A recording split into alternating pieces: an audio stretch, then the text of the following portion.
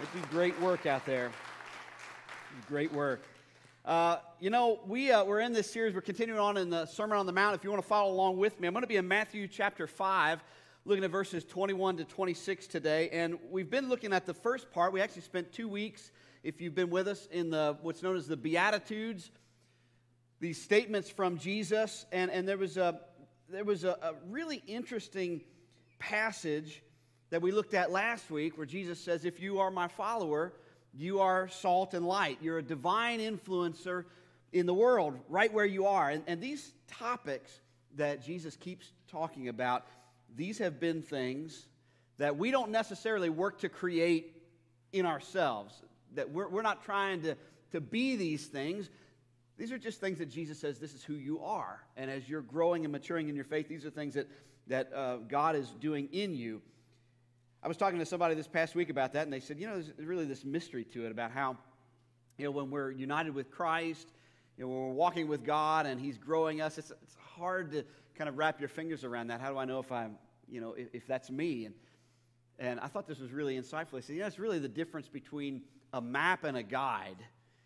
We don't have a map, but we have a guide. And in our relationship with Christ, the closer that you stick to the guide, you know where you're going.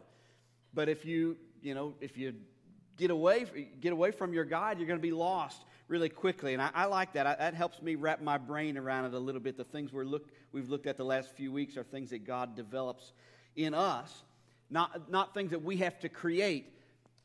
But now He's getting ready to shift gears. This next block of teaching, Jesus is going to talk about the things that we do. So here's where the rubber meets the road for us. He's going to talk about behavior and how we're called to live and the people that we're called to be. So really the last few weeks, I hope it made you feel better, kind of take some weight off of you. Now we're going to kind of lay it on a little bit more, because following Jesus it's not all rainbows and sunshine, and I don't ever have to do anything. God just does it all for me. But quite the opposite. Jesus was the one who said, if you're going to follow me, well, foxes have dens and birds of the air have nests, but the Son of Man has nowhere to lay his head. So if you're going to follow me, you're going to have to pick up your cross. It's going to require sacrifice and discipline and action. There's things that we have to do, and that's what we're going to see today. There's this whole section. But we won't have time to get to all of it in this series because of our limitations. I thought about maybe even coming back to this after Easter. I'm not sure. But I would encourage you this week, especially as we are preparing our hearts for the Resurrection Sunday, to be in this week, read all of Matthew chapter 5. Just go back and read it every day this week and spend a little time with the Lord. But the basic theme, what He's getting ready to set up, is how we go higher with Him. What we're called to do. And that's why before He gets into this section, in Matthew 5:17, Jesus said, don't misunderstand why I have come. I did not come to abolish the law of Moses or the writings of the prophets. No, I came to accomplish their purpose. And I tell you the truth, until heaven and earth disappear, not even the smallest detail of God's law will disappear until its purpose is achieved. So if you ignore the least commandment and teach others to do the same, you'll be called the least in the kingdom of heaven. But anyone who obeys God's laws and teaches them will be called great in the kingdom of heaven. That passage is important for us, kind of to preface where we're getting ready to go. Following Jesus does not mean, okay, now I sit back and I don't have to do anything. He just does it all. You have to understand that there is a way that God is calling you to live. And it is a high standard. The bar is high. And I've been thinking specifically about this since we started this series. One of the Beatitudes that really jumps out at me is Matthew 5:9, where Jesus said, blessed are the peacemakers, for they shall be called children of God. That one is loaded, and that speaks so much to our culture today. I think if there was one beatitude that, man, we need to get serious about, it's this one. Jesus does not promise that your life is going to be better if you're a peacemaker. To be a peacemaker is hard. It's difficult, and it's going to tie your stomach up in knots. But Jesus calls you and I to a life that takes action and never avoids. A peacemaker, that's an action. It's not a peacekeeper, not a peace lover, but peacemaker. That's something that I am working toward. The Bible never says that if you do everything right that you're never going to have a problem.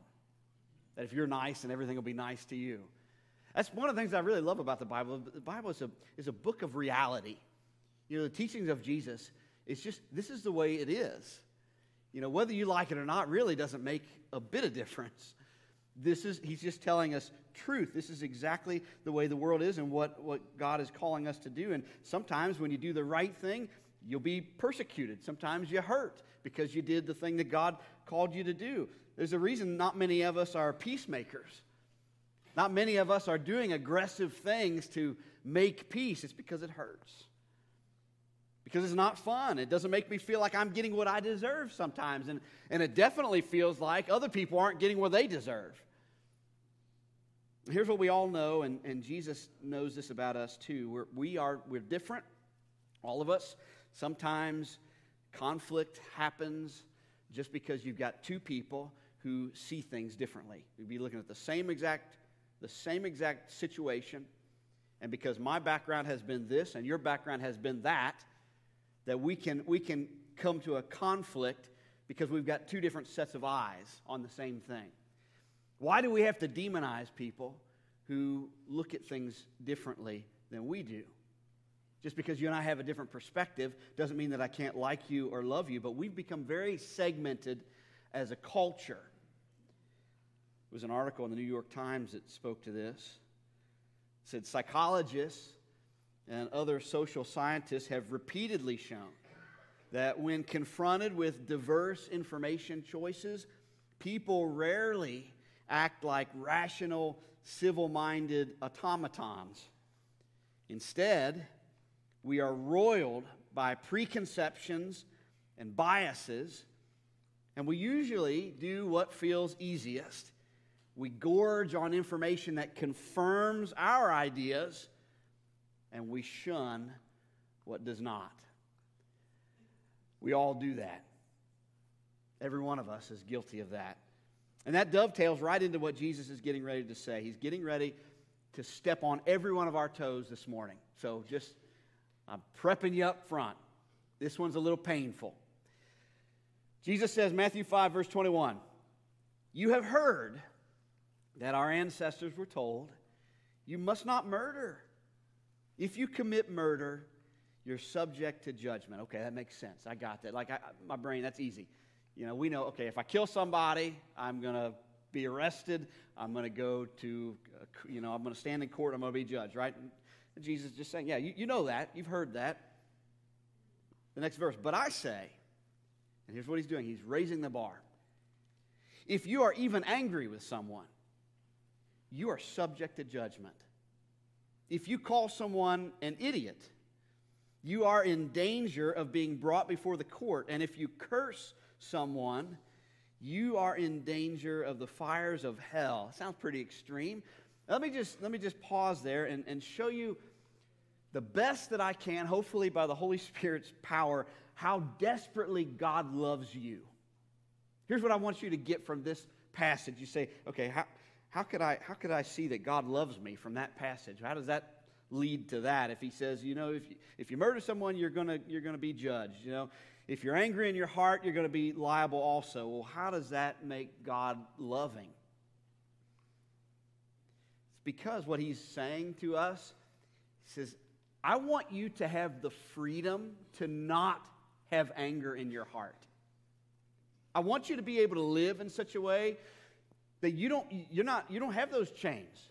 You are free in heart. You're not walking in the kind of anger that's going to lead to outbursts or to always be angry or to have the chip on the shoulder or I'm crusty and I'm bitter and all those things. But I want you to actually be free from all of these things.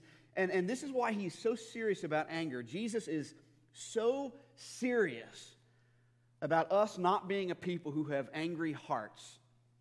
And I can think of a couple of reasons why. First is when you allow when you allow anger to grow and fester in your heart, one thing it does, it allows the enemy to have a foothold in your life.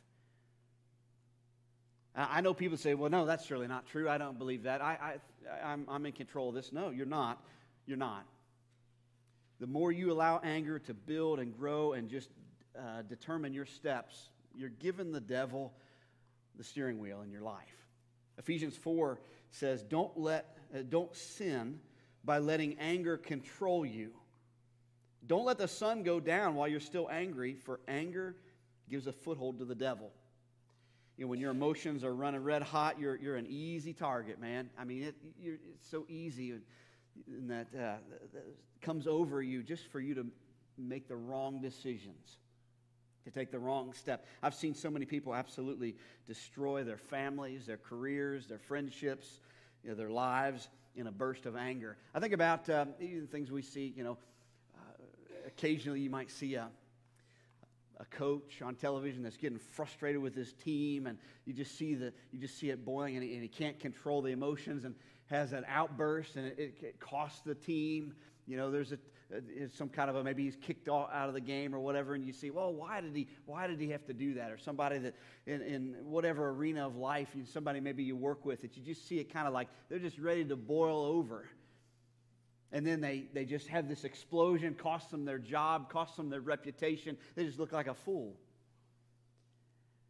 Anger has a way of just destroying. It just leaves a path of wreckage. And here's another reason why it's really, really serious. Not only do anger and bitterness and unforgiveness and resentment and jadedness, not only do those things give the devil a foothold, but anger, literally, it has the ability to not only destroy you, but to destroy all those around you.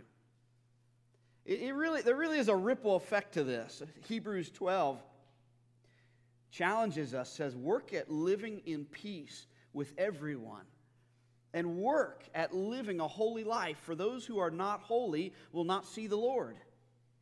Look after each other, so that none of you fails to receive the grace of God.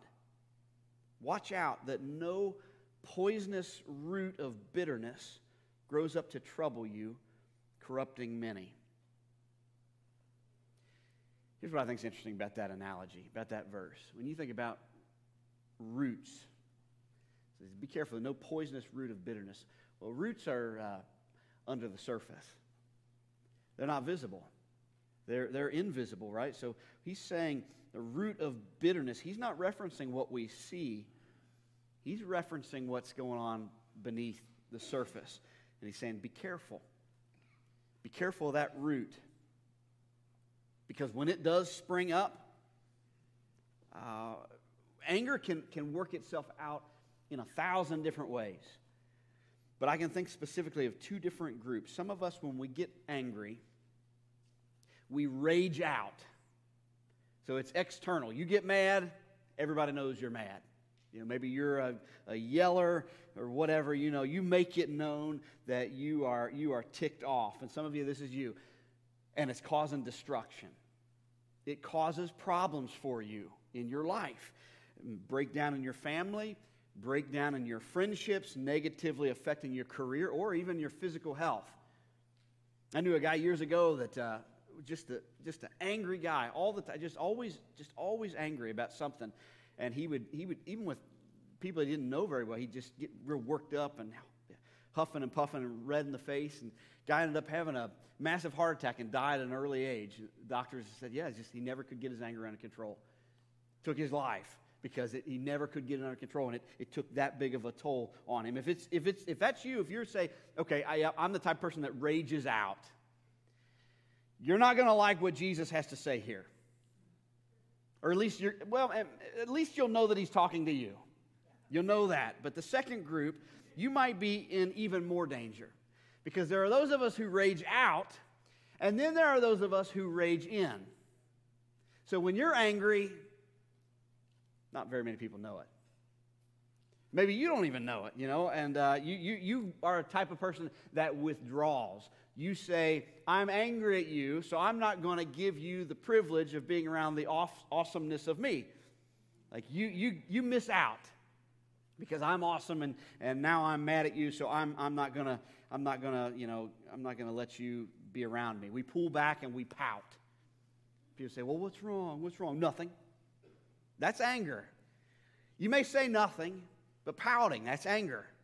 That's raging in. Some of you in here, when you're mad, nobody knows. And you take anger and you stuff it down. Maybe you try to camouflage it. I don't want to show others that I've got, that I'm thinking anything or something's bothering me. And so you stuff it and you stuff it, and it festers and transforms into bitterness and resentment. Goody. Just wonderful, lovely things there. Now, some of you think that means that you're a mature Christian because you do that. Because I don't show anger. I stuff it all in, I hold it all in, and yet it festers and has made me a bitter person, but that's just a sign of my mature faith. That's not true, and it's not possible. There is a category for righteous anger, but that's not it. The answer is not hiding it. There is a righteous way to deal with our anger, and it works itself out in all these different ways, but the Bible says, watch your roots.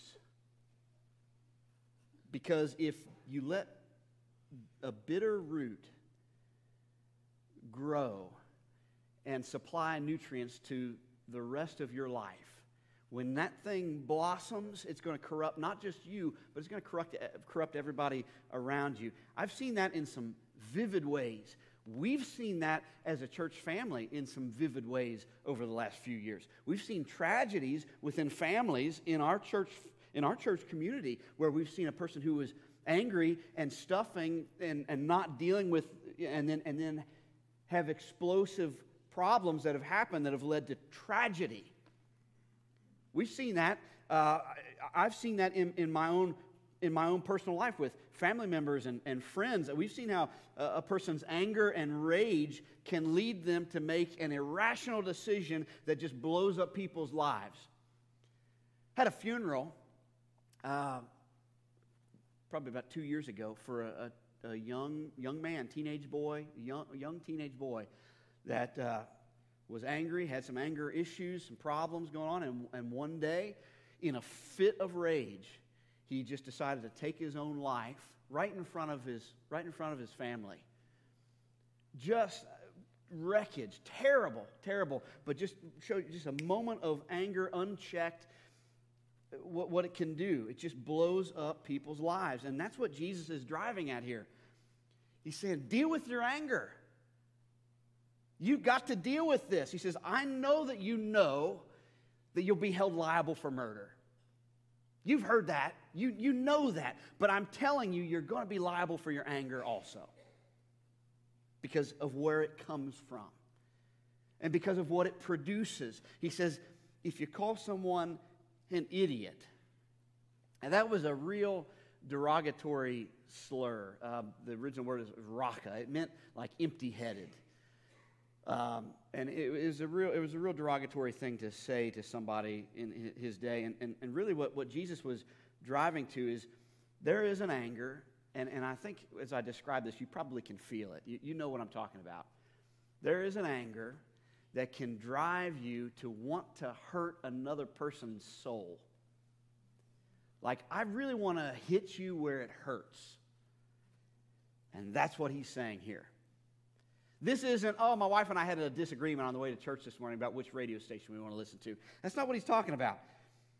This is when you have such a vile hatred in your heart for another human being, even if it's not a person that you know. I mean, some of us have this feeling about people we've never met. But because we see them, on the television screen or whatever. And I've got this vile hatred because I just don't like something about this person. And I'd like to hit them where it would really hurt. Jesus is saying, if you're going to follow me, you got to knock that off. You can't live like that. That is not how a follower of Jesus Christ conducts themselves. And I see a ton of application in this for those of us who have ever raised kids. I've got 3, and they fight all the time. And it's annoying. but they're always getting on each other's nerves, and I can be in the other room, and I hear them kind of getting at each other, and voices are getting elevated, and maybe a door slams or whatever. And usually the way this plays out is Megan will, I can hear Megan go in the other room, and she starts to, hey, guys, what are we doing? We need to stop. And I can just hear everybody's elevated.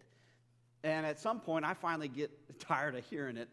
And so I'll get up and say, hey, what are we doing? This is your brother. This is your sister. Why are you guys doing this? We all love each other. We're a family. We got to stop this. We got to knock this off because we're a family and we all love each other, right? So knock it off. And that's kind of a taste of what Jesus is saying to us here. Saying this person that you're angry with, they're your brother. They're your sister. Why are you trying to murder them in your heart? Why do you want to see something bad happen to them? Why would you harbor? Why would you let that anger fester like that? And then he presses in even deeper. Verse 23. This is going to challenge every one of us in this room. So if you are presenting a sacrifice at the altar in the temple, and you suddenly remember that someone has something against you, leave your sacrifice there at the altar. Go and be reconciled to that person, and then come and offer your sacrifice to God. So a couple applications for us there. Application number one. What is he saying? What's he trying to get us to know? Always be reconciling. That is the definition of my life, that I am a peacemaker. I'm always working towards reconciling. Because did you catch it in Jesus' scenario, what he says there? Are you the one who's angry? No. He doesn't say, oh, if you remember that you're angry at someone. He says, no, if you remember that someone is angry at you. He's so serious about how we interact with each other on this anger deal. He's saying, if you come to worship me, if you come into God's house to worship, and all of a sudden you're reminded that your brother, there's someone that has something against you, then press pause on worship. That's what he says. Just press pause for just a minute on worship and go make things right. You go find that person and you go reconcile with them, and then you can come back and worship me. Now that's hard. That's really hard, especially in a day and age where we can hide. I know a lot of people that just say, oh, I'm just fine with moving on. I cut people off. I do this, I do that, and I don't want to deal with it. It's hard to work at reconciliation. That's really hard. I was talking to the staff about this the other day. We have our weekly staff meeting, and I said, yeah, we're going to talk about this when Jesus says, if you come to worship and you remember this, stop. Just stop, leave it, and go. And one of the staff asked me, he said, what would you do if you're preaching and you get there and all of a sudden you start seeing people get up and leave? I said, wouldn't that be awesome? Wouldn't that be a beautiful thing if we see people do that? Now, I'm just hang around. You don't have to do that right now. Wait till. But maybe that is you at some point. But to watch us say, I'm going to own this thing. Jesus told me to do this. Jesus told me to do this, so I'm going to do it. I'm going to go make things right now. That's how serious he is. He says, if somebody has a problem with you, don't even come worship me until that's settled. Because one way or the other, it's going to affect your worship anyway. Some of us have believed, as a matter of fact, I was talking with somebody just a couple of months ago about this, that believe that, okay, if I've got a problem with somebody, I can just avoid it. I'll just not go to that church anymore. That way I don't have to deal with it. I just go worship God somewhere else. I said, it doesn't matter where you go because you've got a bitter root in your heart. That's got to be dealt with. It's going to affect your worship. No matter, you can go worship in Antarctica, but you got to deal with that before God. It's going to follow you. Romans 12:18 says, this is a challenging verse. Do all that you can to live in peace with everyone. That's the message that we see all over God's word. He's so serious about this. Do all that you can. What does that say? It's saying own more than you have to. You know, well, okay, so I'm going to worry about my side of the street only. No, that's not what this says. What this says is own more than you have to. Even if you say, well, it wasn't my fault, it doesn't matter. It doesn't matter if it was your fault or not. Own more than you have to. Do you know who did that for us? You know who took the initiative and owned more than they had to? We ought to know. It was Jesus Christ who went to the cross for our sins. He didn't have any sin of his own, but he owned our sin, absorbed it, and because he did that, you and I are reconciled before God. And what he's saying here is, I want you to reflect that. That big thing that I did for you, I want you to be a reflector of that in the world. Own more than you've got to own. I know it doesn't feel fair. Jesus would know a little bit about that, about what's not fair. And look at how he ends this thing. Verse 25. He says, when you're on your way to court with your adversary, settle your differences quickly. I think that's important. Settle them quickly. Otherwise, your accuser may hand you over to the judge, who will hand you over to an officer, and you'll be thrown into prison. See, it elevates. It says, settle it quickly, because otherwise it gets worse and worse and worse. And if that happens, you surely won't be free again until you've paid the last penny. So he's not letting up on the pressure. He's not giving us an easy out here. He's saying what you need to do, this is what Jesus says to you and me. He says what you got to do is you go to the person quickly and you take care of it. Because if you don't, it just gets worse. And if you don't deal with it, eventually it's going to cost you. Don't let it get to this massive point. Just deal with it. Sometimes doing that quickly, it doesn't even mean rehashing the whole event. It's not that I got to go back and, hey, remember that thing that happened 3 months ago? And, well, you did this, and then I did that, and then you did this, and you did it. It's not about that. It just means giving forgiveness. So here's the second application, is pursue peace quickly. Don't wait.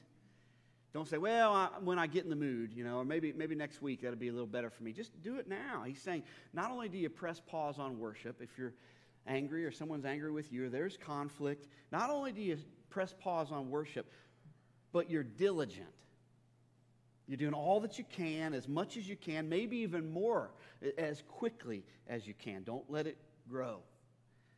Don't let it fester. Own it. Own more than you have to, if that's what it takes. Resolve it as quickly as possible, otherwise it's going to cost you. I tell you, man, I wish that I could stand up here and say, I got this all figured out. Let me tell you how this works, because I do this so I've mastered this. I have not. It is hard. It is a hard thing to do. It's hard stuff. But the thing that I have learned, and what God's been showing me through the moments when I miss the mark and I get back up and I keep, okay, Lord, I'm going to try again. I'm stumbling towards Jesus, is I just continually experience how good God's grace is for me. As he's calling me to do these hard things. And when I fail, he just keeps loving me. And I get to stand up here and I get to preach his word boldly, even on weeks when I've missed the mark. But God is, even in that, he's chiseled some stuff off of me. So here's what I want you to do. So when we look at a text like this, that these are, like, we don't have to wonder, what is Jesus trying to say? We don't have to. We know. It's obvious what he's telling us we have to do. I think there's a couple of things that are important for us. And one of the things that's really important is to practice confession. I think a lot of us, one of the things we get hung up on is we aren't honest with ourselves, and we aren't even honest with God. Even though he already knows. There's just that little bit of a rub there where I'm just not being honest with myself, and I'm not being honest with God about this. And so what I want to do today is I want us to kind of practice a little bit of confession before God. And here's what I want you to know as I ease into this. Nobody's going to be looking at you. Nobody's going to put you on the live stream. Matter of fact, they're going to cut that off in just a moment, because this is not for everybody out there. This is for those of us in this room right here. If you're here today and you say, okay, Brandon, I have to be honest, I have an angry heart. I'm prone to outbursts. I'm prone to withdrawals. I'm prone to pouting. I'm prone to all those things. If I had to be honest, you say, yeah, I really feel like I have an angry heart. What I want to do right now is I just want everybody in here, just close your eyes. So nobody's looking around. Nobody's looking at you. What I want you to do is just kind of raise your hand. You don't have to raise it up high. Maybe just